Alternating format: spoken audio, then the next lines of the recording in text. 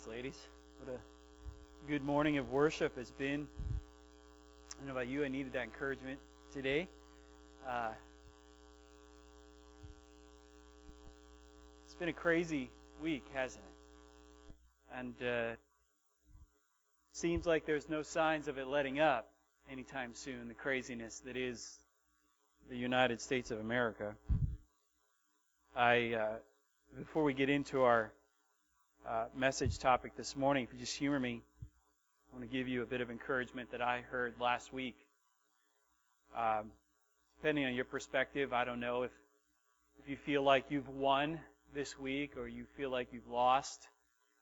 It's getting harder and harder for me to feel like or anybody has really won, which drives home a more significant scriptural point, which is that there is really only one victor, and that's Jesus Christ. Because we follow Him, we are always victorious.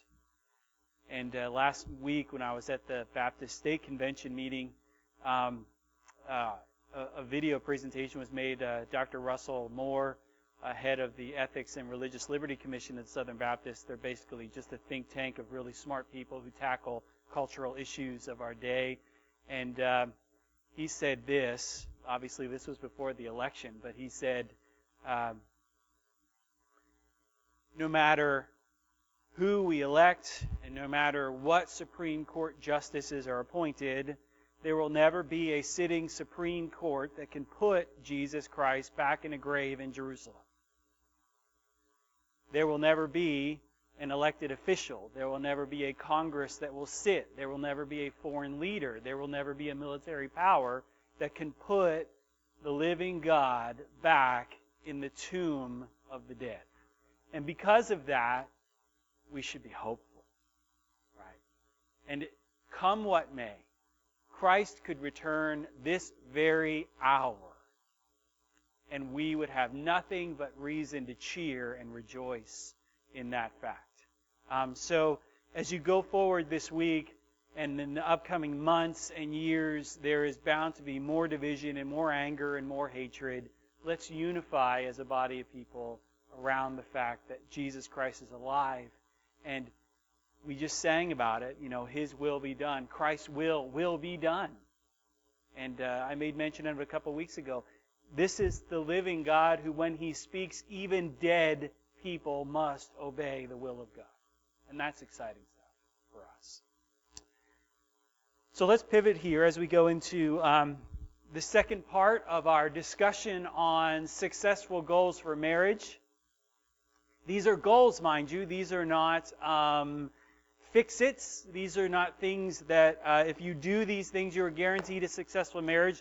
These are things that you strive for, knowing that from time to time, each one of us in our marital status is going to fail in these things. And if your position in life right now is that of single adult, two things to consider here this morning. One, how can I build these things into my life now so that should the Lord desire for me to be married, that this is then in place? And if you're a single adult, you are going to inevitably be interacting with married adults. How can you be support and a ministry to those who are trying to fulfill the ministry of marriage? So last week we started with the idea that Christ must be at the center of your marriage. Absolutely has to be at the center of your marriage. Marriage is something that's God-given. Marriage is something that is ordained by God. Contrary to popular belief, the state has absolutely zero say in marriage. Like they think they do, but it's actually a God institution. It's given by God.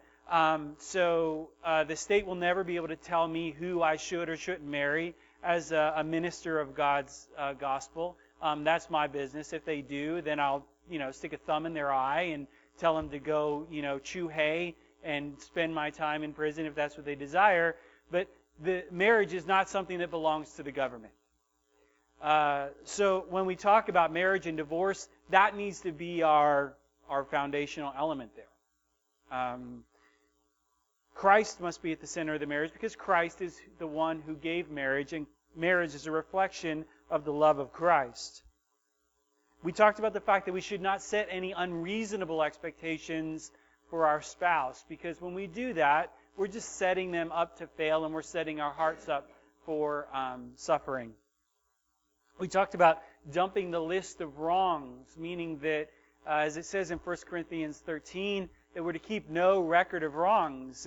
It's unhealthy to be a spouse that has a checklist on your spouse. And if you're in the position where you're keeping that checklist and you're actually finding joy when you get to mark off more stuff on the checklist, then you're in a very, very dark place with regards to your marriage, an unhealthy place. And we talked about the importance of worshiping together. This idea of seeing your marriage more than just a rational function of who you are one to the other, but seeing your marriage as something that was brought together and exists in Christ for the purpose of actually worshiping and serving Him. And part of your goal is to see your spouse become more of a person in Christ, a better worshiper of Christ. And in this very mysterious way, when God brings one and one together, the usefulness of those two becomes exponential in what He can do. I've seen it in my own marriage. Maybe you've experienced it in yours. But once God brought you together, now what you're capable of doing for the kingdom of God has been enhanced multifold. And that's very cool to experience. So hopefully today, and what we talk about is just as important. And I think what you'll find is maybe some of the things we talk about today would be even slightly more practical. And in that sense, you might be a little more challenged, or you might find it a little more fun. So, and also in places today, I'm going to ask adults to put on your adult ears. There'll be some coded language, but I think if you're halfway intelligent, you'll be able to figure it out based upon mixed company of ages here today. So let's start off here with goal number 5. We hit the first 4 goals last week. If you want to listen to that, you can listen to it online. The note sheet's on there. You can follow along if you did miss it. But goal number 5 for a successful marriage is this: prioritize the other above everything else minus one. Prioritize the other above everything else minus one.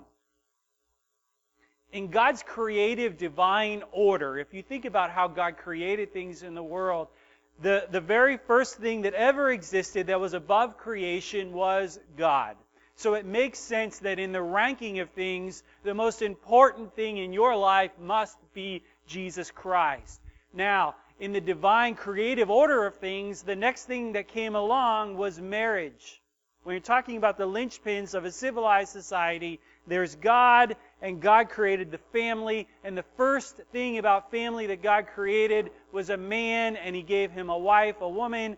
Those two came together. They became one flesh. That's the marital unit. God, most important. God gave you a spouse. That's the second most important thing. So as far as you're concerned, in the daily living of your life, that person that you have, that God has given you as a spouse, must be the most important priority in your life, aside from Him, who always ranks above. So it's God, it's marriage. Marriage then results in children most of the time, and that results in what we call the family unit. And then there's the church. And then there's the government. These are central pieces to what God has given us for an orderly, civilized, safe, disciplined society. Now, there will be constant vying for the destruction of your marriage. Think about it. From Satan's perspective, if the one thing that God created for an orderly, civilized society, ranking above everything else apart from Himself, is the spouse that He gave you, that marital unit, don't you think that maybe that would be a prime target of His with regard to the destruction of a godly, civilized society? He's going to target marriages. He's going to whisper deceit into our society. He's going to fabricate or build up the arguments for things such as no-fault divorce or irreconcilable differences, or phrases like, I just fell out of love with that person. These are the things that Satan has allowed to become truths in our society that has torn apart marriage and the prioritization of the spouse. There's going to be constant vying for the destruction And it's going to come from a lot of different directions. It's going to come from your children. It's going to come from your church. It's going to come from your government. These are going to be voices that are going to constantly be speaking into you and your marriage to try and pull it apart. One of the great harmonious relationships in Scripture consists in these two words: submit and love. Love and submit. We shy away from it, unfortunately, because they're hard words for our secular society to hear. But let's read them again in Ephesians 5:22-32, because in these words you see the prioritization of this relationship. Paul just got done speaking to the church about the importance of the church submitting one to another. He says in verse 22, "Wives, submit to your own husbands as to the Lord. For the husband is the head of the wife, even as Christ is the head of the church, his body, and is himself its Savior.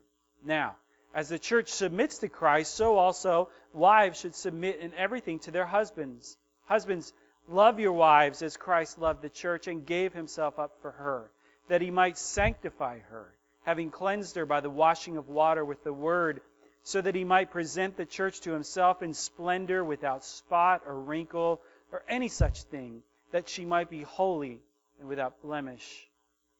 In the same way, husbands should love their wives as their own bodies. He who loves his wife loves himself. For no one ever hated his own flesh, but nourishes and cherishes it, just as Christ does the church, because we are members of his body. Therefore, a man shall leave his father and mother and hold fast to his wife, and the two shall become one flesh. This mystery is profound, and I'm saying that it refers to Christ and the church. However, let each one of you love his wife as himself, and let the wife see that she respects her husband." There's so much back and forth. What we do in our secular mind is, our fleshly mind, as we do this, we focus on the words that simply matter to us. The secular world, they hone in on that word for a woman: submit to your husband no matter what. And they have no idea what biblical submission looks like. They have no understanding of how absolutely freeing and healthy this is. And they hone in on the word love, and because they think love looks like something out of a Kevin Costner movie, they think that that is the easier thing for a husband to do, that he gets off the hook easy. All he needs to do is send Valentine's Day cards and anniversary cards, and the wife needs to be barefoot and pregnant in the kitchen, submitting to whatever it is that her husband wants to do. Totally not what Paul is getting at here. Actually, kind of just the opposite. Totally the opposite, actually. Because when Paul says to the husband, prioritizing your wife above everything else, minus God, means that you are loving your wife exactly the way God loves your wife. You are loving your wife, this woman, you are prioritizing her, you are giving her so much of yourself that it looks like Christ himself is giving himself up for your bride. Now, you, as a man, that causes me to become weak-kneed and to tremble at the very thought of the fact that the expectation of me as a husband is to love my wife as much as Christ loves the church. That's a sacrificial love that is incomprehensible in our society today. Now, you tell me, in those words, do you see anywhere phrases such as falling out of love or irreconcilable differences? There is not that existence in that kind of divine love. There's no such idea that exists in God's eyes with regard to that. It's offensive, it's misunderstood by the world, but to think about the way Christ loves the church is all about sacrifice. It's all about putting that person's needs above your own, no matter what. It's all about seeing that person look more like God in his righteousness. That's why when Paul says, washing her with the word, presenting her as cleansed and without blemish, I as a man can't do that for her. But if I love her the way Christ loved the church, I can certainly be an agent that enables that kind of righteousness to be evident in her life. Instead of being a stumbling block to her looking more like Christ, my job is to be an agent of transformation that helps her to become more like Christ. This is not a domineering kind of love. This is not a love that insists on having its own way, as Paul would say in 1 Corinthians 13. This is not a stubborn love. This is a love that rejoices in truth. This is a love that wants to see your wife successful in Christ. This is a love that is not domineering. That's our responsibility as men if we're truly prioritizing our spouse, putting them first above everything else.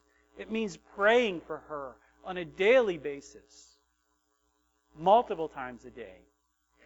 It means having empathy for her, your heart breaking. As Christ would weep over the lostness, so we must weep over the brokenness in our wives' life. Now, conversely, the concept of submitting on the part of a wife, biblically speaking, is positioning yourself as a helpmate to see your husband complete as a spiritual being, as a servant of Christ.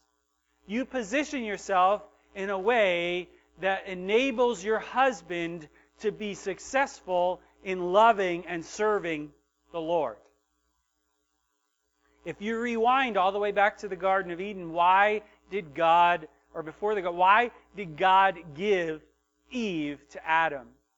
Two. We talked about last week 2 reasons. He was alone and he needed help. God had given him a job to do, and for whatever reason, God perceived that Adam needed a helpmate. So the wife comes in, and the idea of submission is to position yourself so that your will isn't the most important thing. What you want to see happen in your marriage isn't the most important thing. You do not domineer over him. You don't kick him in the knees constantly if he's trying to stand for Christ, if he's trying to stand so that he can serve the Lord.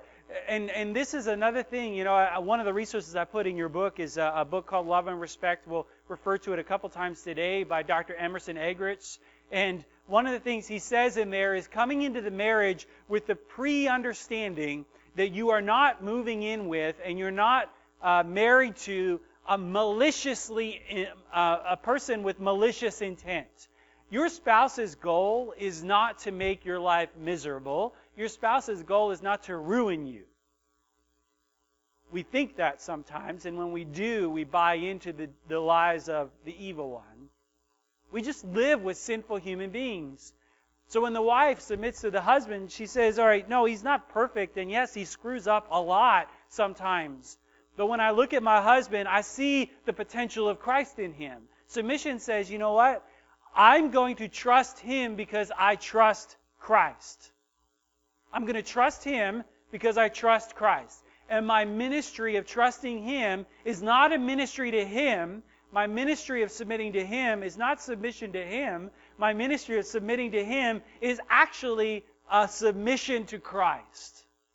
God gave him a role. I'm submitting to that. Again, I don't think I need to emphasize that much the idea that the world is not at this place. Like, the world is not talking like this. But I can say as a daddy of a little girl, my greatest desire is that she would marry into a relationship where there is love and submission. I want my daughter to submit to her husband. I do. With her whole heart, I want her to submit to him. Because with my whole heart, I am praying very frequently that God will raise up a man who will love my daughter the way Christ loved the church.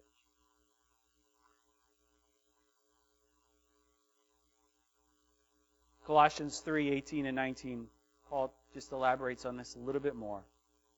And he says this, wives, submit to your husbands, and here's the phrase, as is fitting to the Lord, or in the Lord. Husbands, love your wives and do not be harsh with them. There's 2 big lessons to learn just in those 2 verses. Husbands, love your wives.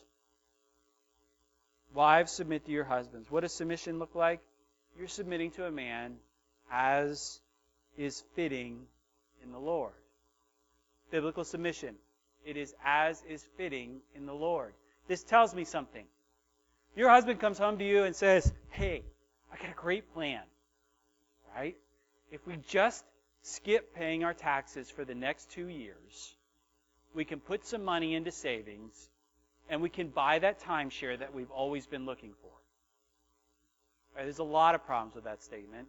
But as a wife, does submission mean you go and say, well, they're the leader of the house, so I guess I'm going to have to go along with that one? There's a premise here. As is fitting in the Lord. Would Jesus Christ cheat the government? Is it a biblical statement to say that Christ would cheat the government?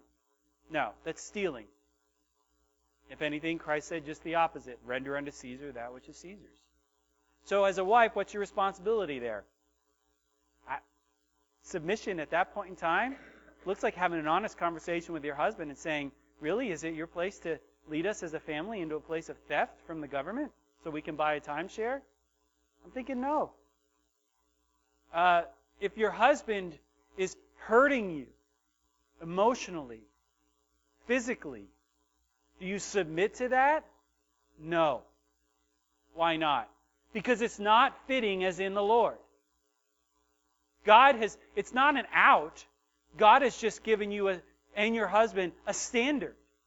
There are times as a wife where you can say, you know what? I love you. I respect you. I want to submit to you, but you're not acting biblically. God gave you the Holy Spirit, same as He gave your husband the Holy Spirit. And you are a brother and sister in Christ, co-heirs. You have a right every now and then to say, knock it off, doofus. This is not how God has called you to lead our family. You say, and then your husband pushes and pushes. He wants to cheat the government. He continues to harm you physically or emotionally. Then what do? Then you go to your church. And in some cases, you go to the authority. There's nowhere in the Bible where it says submission means that you need to remain barefoot and pregnant and beaten in your home or emotionally abused. That is not of God. And that's not biblical submission. That's not biblical love.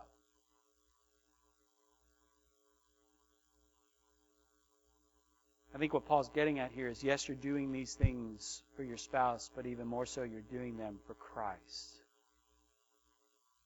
And for the record, again, just as a reminder, in the full context of that Ephesians 5 text that we read, it's the responsibility of the entire church to be in healthy relationship. And you can read this on your own, the entire chapter of Ephesians 5. But Paul says that it's important for us all to submit one to the other. So, men, you have a responsibility to submit as well to the men in this congregation and to the women in this congregation. We submit one to another. Here's what's going to happen. A loving husband is going to put his wife first in love because of Christ. And a wife is going to prioritize her husband because of Christ. And the end of this Ephesians 5 text, it says, however, let each one of you love his wife as himself, and let the wife see that she respects her husband. So he's saying, okay, there's mutual love that goes on here. The wife needs to love her husband, but more importantly, the husband needs to love his wife, and now the word changes, and the wife needs to respect her husband. There's a lot to this as well. Love and respect. It's this amazing cycle. A husband's love fuels respect in his wife, and a wife's respect towards her husband fuels more love for his wife, which fuels more respect for her husband, and on it goes. We're created in God's image. We are all created in God's image. And even since they're little girls, women desire loving security in their life. They do. That's the love that women need to experience going forward every single day in a marriage. Now catch this. Respect. Since they have been little boys walk around and they walk up to their moms and they do things like this. Feel my muscles. Feel my muscles, Mom. See how many push-ups I can do, Mom? Mom, see how much money I brought home, my paycheck for my first job? Mom, did you see how fast I mowed the yard? Which isn't always a good thing, by the way. This is what little boys do. Mom, did you see the pictures of the deer I shot? Mom, did you see I got my driver's license? Little girls don't do this quite as much. Boys, you can count on them. Feel my muscles. Feel my muscles, Mom. Why? Because little boys grow into grown men, and they have a thing in them that requires the respect, even when they get older. Men come home and they say, have you seen the picture? Why don't you just take that 8-point deer that you just shot? Why didn't you take it to the butcher? Why'd you have to pull in the driveway with it? Because I wanted you to see it. Look. I mean, this thing probably scores out, you know? Those are perfect brow tines. I mean, look, it's symmetrical. Look how big that thing is. Do you know how much this field dresses? And in the wife's mind, she's like, oh, my word. And the man at that point is going, feel my muscles. Feel them. It gets boys in trouble when they're younger. But it's just a sign of being created in the image of God. There's another great book. The author's name is Doug Wilson. And he wrote a book called Grown Up Boys. And it was based on the neutering that's going on in our culture of young men today to try and turn our young men into women. And why don't we just let young boys be who God created them to be? If you've read John Eldredge's book, Wild at Heart, it's a similar kind of thing. And on the picture, on the cover of the book are two young, well, it's an old kind of painting sort of picture, and it's two boys just in their underwear, teenage boys, down by the watering hole, and they are wrestling and beating the snot out of each other, right? Because that's what boys do. And we say, no, boys don't fight. Boys don't wrestle like that, you know? Quit dragging your brother to the ground. Quit trying to climb things, you know? Quit trying to climb the cabinet. It's going to fall over on you. Why can't you be more like your sister? They're dangerous words when we start saying those things. Why can't you be more like your sister? Why can't you be more like a woman? Because God created us two different ways. Doug Wilson would say in his book that there's a part of young boys created in the image of God. They're created with a Savior complex. They were wired by God to be protectors and providers. That's the way they love best. And when you neuter them at a young age, you're going to get a generation like we have now.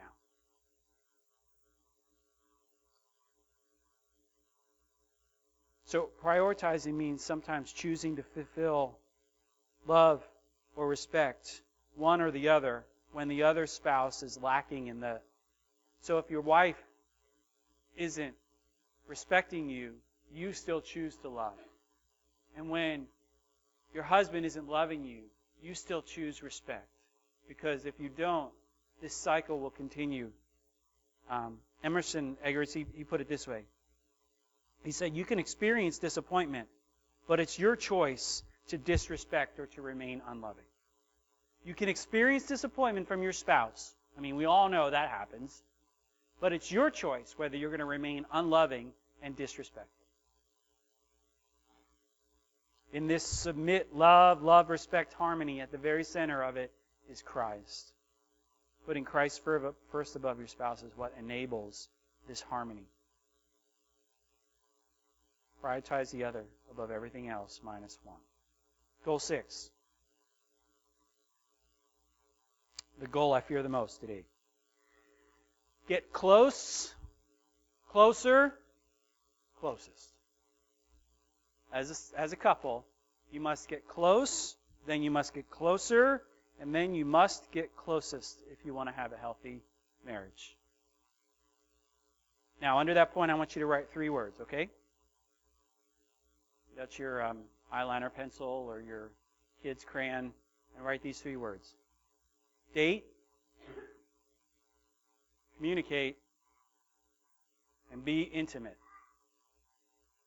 Date, communicate, and be intimate. Get close, closer, and closest. Do those things that intentionally foster intimacy and depth in your marriage for the sake of healthy longevity. So, just because you go on a date, just because you communicate today, doesn't mean that tomorrow is going to be better. But if you make it your priority to consistently date, to communicate often and well, and to be intimate on a regular basis, you will foster longevity in your marriage.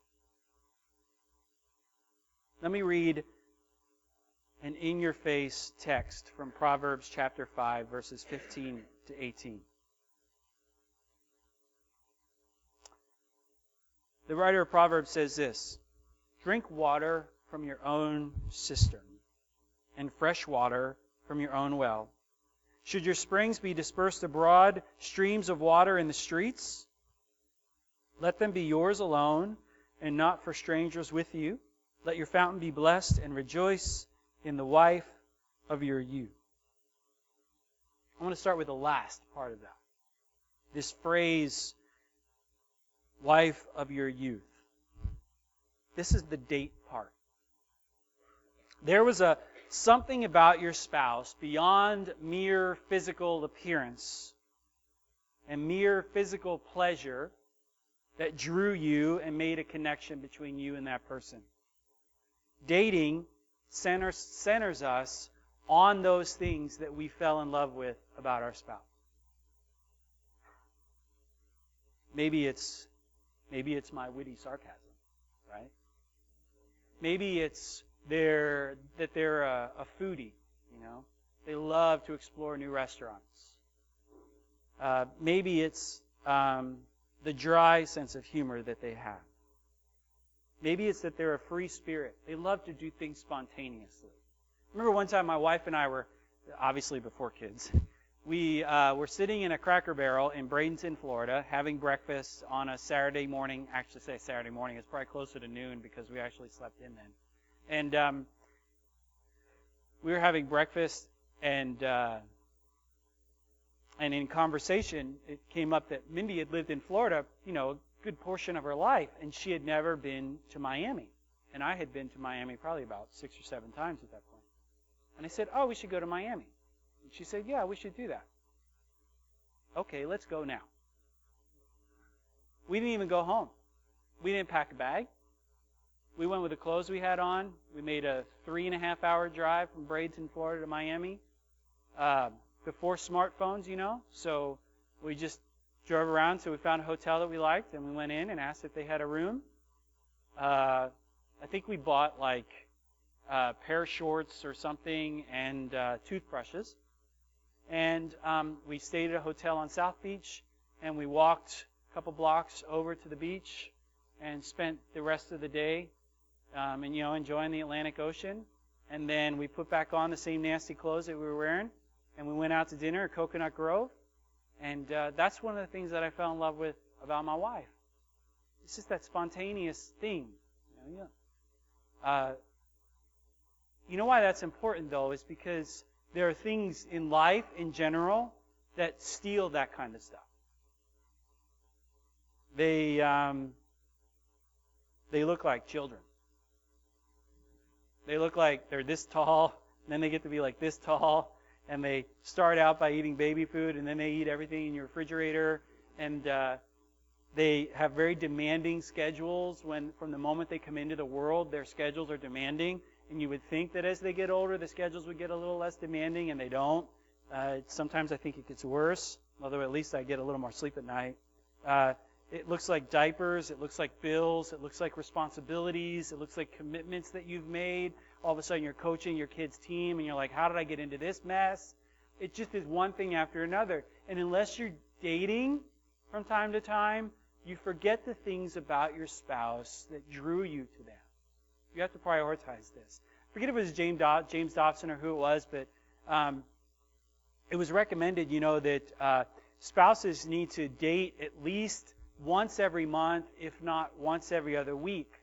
And they need to get away, at least for an overnight, twice a year, to where it's just the two of them. Now, if you're here and you don't have children and you're married, you're thinking to yourself, well, of course. I can tell you, when you have children, the prospect of getting away overnight you might as well just say, I'm going to ride a spacecraft to Mars someday. It seems that impossible. I would like to see, honestly, to be a church where we could support one another in this sort of stuff. So, I'll just use my family as an example, not because I'm begging for help right now, but just as an example. If I have a 9-year-old and a 14-year-old, and somebody wants to be a blessing to my family, when was the last time you and your wife, when was the last time you and Mindy went out? I don't know. I guess overnight it's been probably like 8 or 9 months. Oh, wow. So, hey, does Ben want to come hang out with so-and-so on Friday night? Or be that kind of... Do you know what's the hardest thing, I think, for parents, just practically speaking? Do you know how much it costs to go on a date? Depends what you choose to do. Do you know how much it costs to go on an overnight? And then the prospect of paying somebody to take your kids, and the idea of even feeling like you're burdening somebody with your children. You don't want to farm your kids out. It's bad enough that you have them on hours on end under your own roof, and then you want to hand them off to somebody else. I'm just joking, mind you. But all those things go through your mind, and you can constantly think of reasons why you should not bother trying to date your spouse. Maybe as a church, I'm just saying we could encourage one another in our marriages by helping couples to see this through and not have any excuses. Dating is so key, and we could spend a lot of time there. The next thing we talked about is this idea of, so getting close, that's dating. Getting closer, that's called communicating. Now calm down, men. No, this is the most dreaded word you could possibly hear today. You need to be communicators. Because in a man's mind, it sends a shudder up and down their spine as they envision warm herbal teas and sitting on the front swing porch talking about your relationship with your mother. That's awful if you're a man, generally speaking. And if that's an idea of a good time for you as a man, I'll be available afterwards and we can talk about that, I guess. I don't know. One of the most important aspects of a healthy marriage is communication. And not just getting your words out, ladies. It's not just about, communication isn't just making sure that you get your 25,000 words out on your spouse by the time you hit the pillow. The idea is also that the message is being received and that the message is being processed. So what your husband can say in 15 words, you need to respect that. Your husband's communication may be 15 words. And you need to process 15 words. Men, if your wife needs to communicate something to you and you hear it coming, man, you know that story is building like a snowball downhill. And you know you're going to, you got to say to yourself, I'm in it, man. I'm investing in this because I love her. I'm going to invest in this snowball, and eventually we're going to arrive at the bottom of the hill together in one healthy piece. Because I love her, I'm going to listen to the 1,000 words. But the most important thing is that the communication, healthy communication, is not just the sending, but it's also the receiving and the processing between the two of you. And what gets in the way of this are these things called emotion, frustration, and anger, and sin. Yet James reminds us, and you can look these up for your homework, but in James' epistle, he reminds us that we must be slow to anger, slow to speak, and quick to what? Listen. That's healthy communication. Slow to anger, slow to speak, quick to listen. James also goes on to say that we must use our tongues very carefully because they are probably the most dangerous entity that we have in our whole human body. They could set off a wildfire, he says.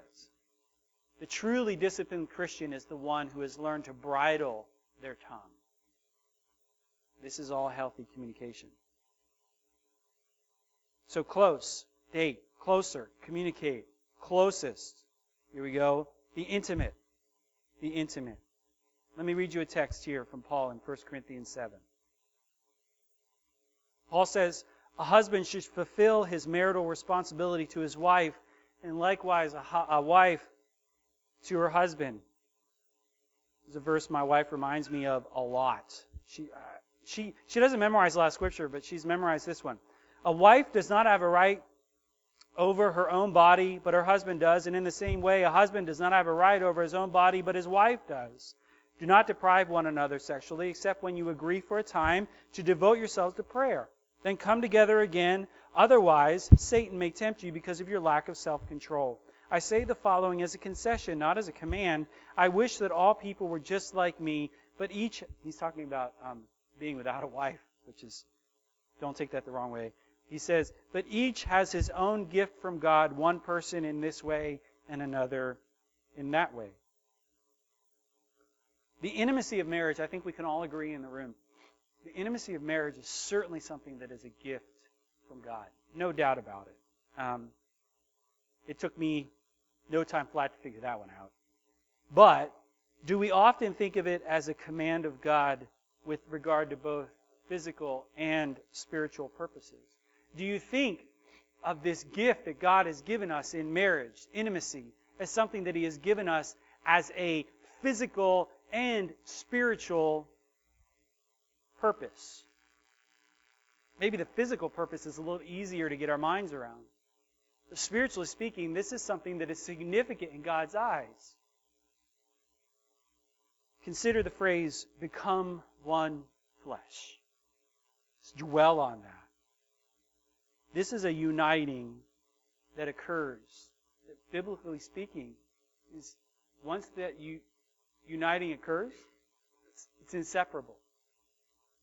Once you become one flesh, there's no tearing that flesh apart. I mean, yes, but when you tear flesh apart, what's the trauma of that?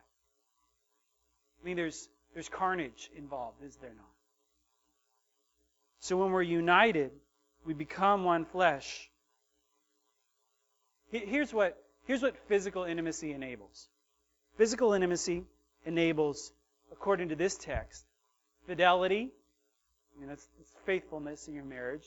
And it enables personal holiness. If you think about the spiritual aspect of it,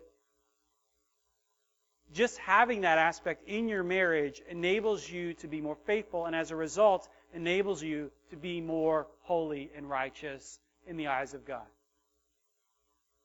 But it also enables mutual sacrifice and the giving to one another. Without being too blunt here this morning, I think this physical intimacy and everything that goes along with that is a sacrifice one to another. It's a giving of yourself. I think if you remember your honeymoon, and you think, oh my goodness, is this for real? Is this person really doing this for me? It's overwhelming if you dwell on that for a while.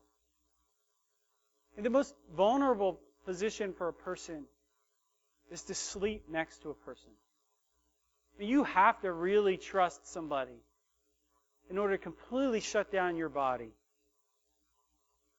that close to somebody else.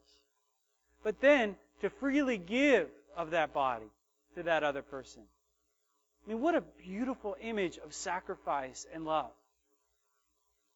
And not to mess with your minds too much this morning, but in everything, there is a spiritual component. In everything in marriage, we find Christ. A Savior who would so willingly humble himself and give of his own body in order that we might experience spiritual righteousness and growth and satisfaction. You give of yourself to your spouse in every way imaginable, even the intimate ways, so that they are better for it. And sometimes, let's be honest, if you've been in marriage for any length of time, and if you've got short people running around your house, it is really a sacrifice sometimes, isn't it? I mean, you are dog-tired. You are emotionally spent. If you're a woman, you have been pawed all day, man. You've been spit on, drooled on, pooped on. It is tough. It is a sacrifice. I understand that. All I'm saying is that one to another, one spouse to another, recognize that sacrifice. Recognize that sacrifice. I think physical intimacy enables prayer and spiritual growth. Paul says that the only time you should maybe separate is for a season of prayer. And how could you possibly separate if you've not been satisfied to begin with? Satisfaction enables an opportunity, especially ladies, especially for a man. It enables them to focus on what needs to be focused on. It enables them to prioritize what needs to be prioritized to be the spiritual man of God that they want to be. Physical intimacy also enables a greater appreciation of God's goodness. If you want to sum up that in one phrase, it's this. My marriage night was like, wowza. What a good gift. I think when Adam was given Eve, it sounded like that. I mean, we don't have a quote from Adam, but I'm pretty sure that when God took the bone out of his rib and he presented her to him and they were naked and unashamed and the two became one flesh and they united at that moment, probably when Adam was given Eve and he looked at her, he probably said to himself, wowza! Yes, this is good. I mean, I've seen all the stuff you've created, God. I mean, the steer, that was really cool. And there's some really colorful fish. That's awesome. You know, the birds of the air, it's amazing that they can fly. I don't know how they do that. But this thing right here, man, this is the best. She is bone of my bone and flesh of my flesh. I'm not letting this one go. Wowza. And you know what? You know what wowza translates to in Greek? I'm just kidding here. God is so good. God is so good. When you look at your spouse that way, it's a reflection on your love for God and the goodness that He has towards you. Shame on the world for making it something that it's not. Shame on us for buying into it. Is it supposed to be pleasurable? Yes. Is it supposed to be fun? Yes. Is it supposed to be fulfilling? Yes. Is it supposed to be satisfying? Yes. Is it supposed to be something that we long for? Yes. But what, as Augustine would say, what God has given to us as good gifts, we have taken in our sinful nature and we have perverted it.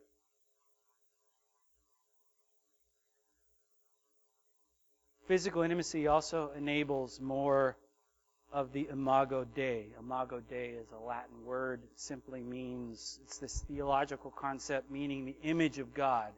It's referring to God's creative work in human beings. This thing that couples enjoy in marriage is an amazing reflection of the image of God. I mean, gorgeous. We should not be ashamed of it. We should not shy away from it. It is who God is. Consummating His love for His bride. You can go back and listen to the first message about this. Consummating His love for His bride. The procreation of the church. The growth of the church. Through the making of disciples.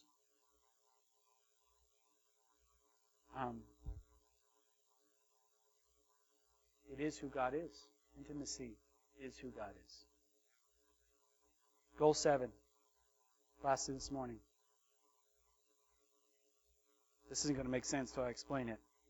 Practice open boundaries. Practice open boundaries. Read with me these important words. Look at Proverbs chapter 2, verses 6 to 19. It says, "For the Lord gives wisdom. From his mouth come knowledge and understanding. He stores up success for the upright. He's a shield for those who live with integrity, so that he may guard the paths of justice and protect the way of his followers. Then you will understand righteousness, justice, and integrity, every good path. For wisdom will enter your mind, and knowledge will delight your heart. Discretion will watch over you, and understanding will guard you, rescuing you from the way of evil, from the one who says perverse things, from those who abandon the right paths to walk in ways of darkness, from those who enjoy doing evil and celebrate perversion, whose paths are crooked and whose ways are devious. It will rescue you from a forbidden woman, from a stranger with her flattering talk, who abandons the companion of her youth and forgets the covenant of her God, for her house sinks down to death and her ways to the land of the departed spirits. None return who go to her, none reach the paths of life." Typically, the best offense is an aggressive defense. We NFL football fans have heard this cliche many times. Defense wins championships. In Europe, during the Roman times, properties were lined and marked by hedges. And what these were mounds of earth with these thick, gnarly forms of vegetation that would grow up way high and all around. And these hedges provided an incredibly thick form of separation. They kept animals in. They kept the property protected and safe. So fast forward to the month of June, 1944. In the days following D-Day, the hedges in Europe proved so daunting that the Allies remained stuck, unable to get through these hedges. I mean, this is vegetation, and they couldn't get through these hedges while the Germans languished in their solitude and protection on the other sides of these hedges. So the Allies eventually had to figure out a whole method regarding Sherman tanks and the intelligence of even the men down to the lowest rank to retrofit tanks and things to eventually get through these hedges. But what was amazing was how long the Germans were able to hang out and be protected because of these hedges. You say, well, what does this have to do with me? I implore you in your marriage to put hedges of protection around yourselves, but to do it with openness. Here's what I mean. A hedge keeps harm out. It's a proactive step that you take. You put a boundary of protection in place for you and your spouse, in your marriage, in your family, to keep harm out. The openness allows you both to have control over that hedge. So, hedges keep enemies out. The writer of the proverb that we just read refers to this. He talks about discretion and wisdom and understanding and how it keeps the enemies out. Psalm 69, verse 4. The psalmist cries out, he says, "Those who hate me without cause outnumber the hairs on my head. Many enemies try to destroy me with lies, demanding that I give back what I didn't steal." Here's the deal. If you live with a godly marriage as your intent and purpose, there are always going to be forces, individuals in this world, that are going to be trying to tear at your marriage, to pull you apart. And even if you've done nothing wrong, they're going to try to change the perception so that they can tear you down, just based simply upon perception, even if it's not reality. Hedges keep the enemies out. Hedges keep temptation at bay. So if there's stuff that a man or a woman feels that they may be tempted by, simply putting a hedge of protection around helps to control that. Hedges keep the perception of others towards you honest. When you put safety barriers around you, it helps others to not even be able to cast aspersions about you, not even be able to make stuff up about you so that they can tear you down. And ultimately, the joy of this is that when you build hedges around your marriage, it helps to keep comfort and peace in. When you have hedges in your marriage, we see that as a bad thing. Like, hey, why do we got to have an internet filter? Or why do you have to have an accountability partner? Or why do I have to have the password to your Facebook account? Why do we have to have these protections? Because there's freedom and peace and comfort in that. I love that my wife can pick up my phone anytime she wants, and she goes through everything. Everything. The majority of it bores her to death. But that she can go on my Facebook account and just scroll through whatever she wants, go through all my old messages on Facebook. And you know what I do while she's doing that?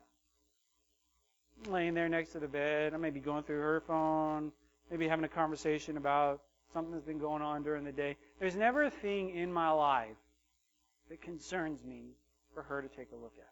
That's where the openness comes in. We have hedges. The hedge looks like this. She has a password to all my social media accounts. I have the password to all her social media accounts. And there's comfort in that, because she knows that there's nothing illicit going on there. That girl that I dated when I was 19 years old and I had the whole world figured out, she's on my Facebook account. And Mindy can go on there and trash whatever it is that she was wearing that particular day, or make fun of how hideous her children are, or I'm joking. Sort of. Hedges keep comfort and peace in. This is what the writer of Proverbs said in verse 3. Or Proverbs 3, verses 3 to 6. He said, "Never let loyalty and kindness leave you. Tie them around your neck as a reminder. Write them down within your heart. Then you will find favor with both God and people, and you will earn a good reputation. Trust in the Lord with all your heart. Do not depend on your own understanding. Seek His will in all you do, and He will show you which path to take." Tie loyalty and kindness around your neck as a reminder. Write them deep within your heart. Then you'll find favor with God and people. There are certain things that I do in my life, not because I even believe that I'm untrustworthy or that I'm tempted. I do certain things just simply because of perception's sake. Like, we have cameras all throughout this church building. Not in the bathrooms, but everywhere else. There's a camera in my office. So, if you're the right person with the right passcode and the app, or you want to go online or whatever, I guess you can figure it out. You could watch me doing my work all day like Schroeder at a keyboard if you wanted to. But it's also recording everything that happens in my office. I don't ever want somebody to be able to walk into my office, meet with me, counsel with me, and to be able to turn around after a completely pleasant experience to walk out and say, well, it would have been better if the pastor didn't touch me, or if the pastor didn't make advances on me. I don't fear myself necessarily in that particular arena. But I don't ever want the opportunity for what is now 18 years of ministry to be flushed down the toilet because of somebody else lying or because of a false perception about me. So there are some things I do in my life. A good example for you as a man or a woman might be, just can't ride in a car with another person of the opposite sex unless they're my spouse. I'll never be alone with a person of the opposite sex unless they're my spouse. I get that this is super hard to do sometimes, really hard to do. But again, 19 years of marriage, 18 years of pastoral ministry, I just can't risk flushing that down the toilet because Satan has a way of shooting fiery darts that sometimes land their mark. The guy who wrote the book Hedges, Dr. Jerry Jenkins, he's the co-author of the Left Behind series. He wrote this book, Hedges, mainly because after years of teaching this stuff, his wife got so tired of hearing him say it over and over again, she said, "Can you just write a book so I don't have to listen to you teach this stuff over and over again?" So he did. But he tells the story about how often he'd be asked to go to churches and speak. And when you go to a church to speak, it's not unusual to have like a staff person or an intern or somebody from the church come and pick you up at the airport so they don't have to pay for a car, and all that makes sense. And there have been multiple occasions where Dr. Jenkins has landed, and the church chose to send a woman to pick him up at the airport. And he said that when the person picks him up, he said, "No offense, I'm going to get a cab. Or you're going to have to send somebody else." And the pastor of the church actually would say to him, "Well, wasn't that really awkward? I mean, don't you feel bad asking that person to leave without taking you with them?" And he said, "Oh, I'll trade 40 years of marriage for 5 minutes of awkward any day." So building these hedges around your life and your marriage is a proactive way, again, to allow a higher level of comfort and peace. Now, let me give you fair warning about hedges. One, I just mentioned it. Sometimes they prove really awkward. Sometimes they're going to prove very impractical. It's going to mean saying, I'm going to have to pass on that office lunch because I can't ride with this person or that person.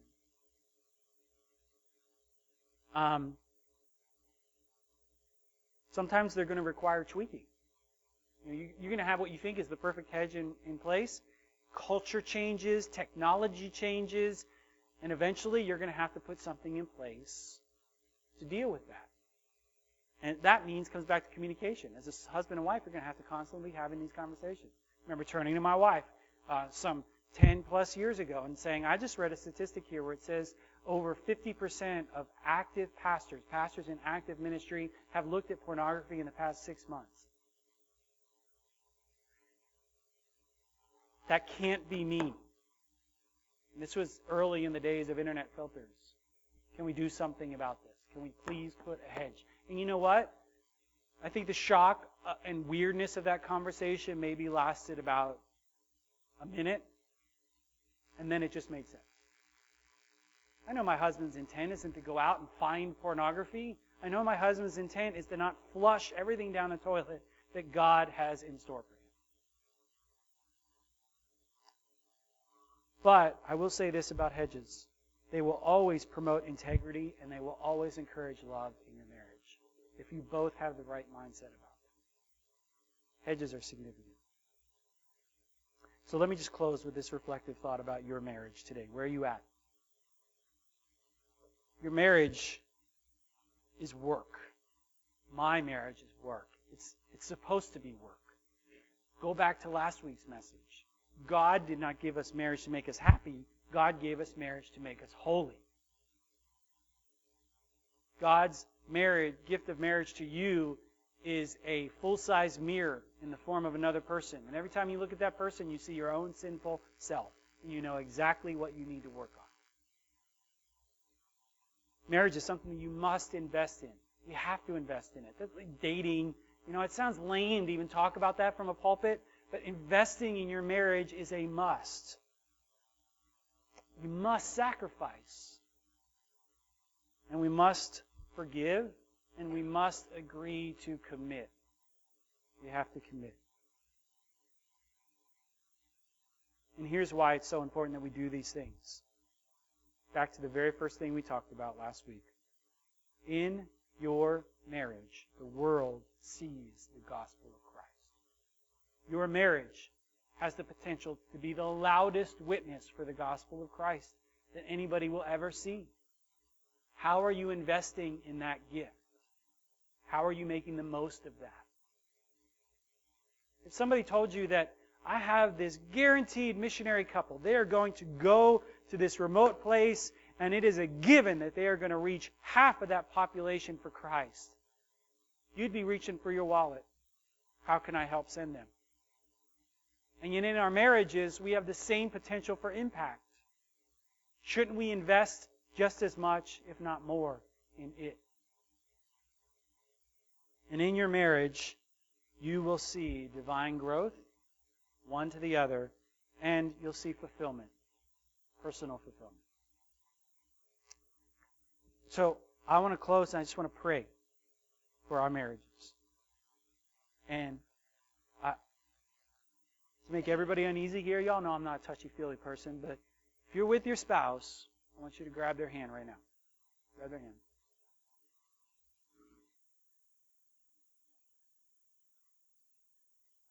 Pretend grab it. God can do something in our community, in our nation, and He's going to start with our families. I believe with all my heart. And I want God to protect what you have, and I want it to be the most meaningful, impactful, loving, Christ-centered thing you have in your whole entire life. I'm not a touchy-feely person. I believe so much in the institution of marriage, and I believe so much in the gift that God has given us in the form of family. Look at the fabric of our society, and where is it pulling apart? Families.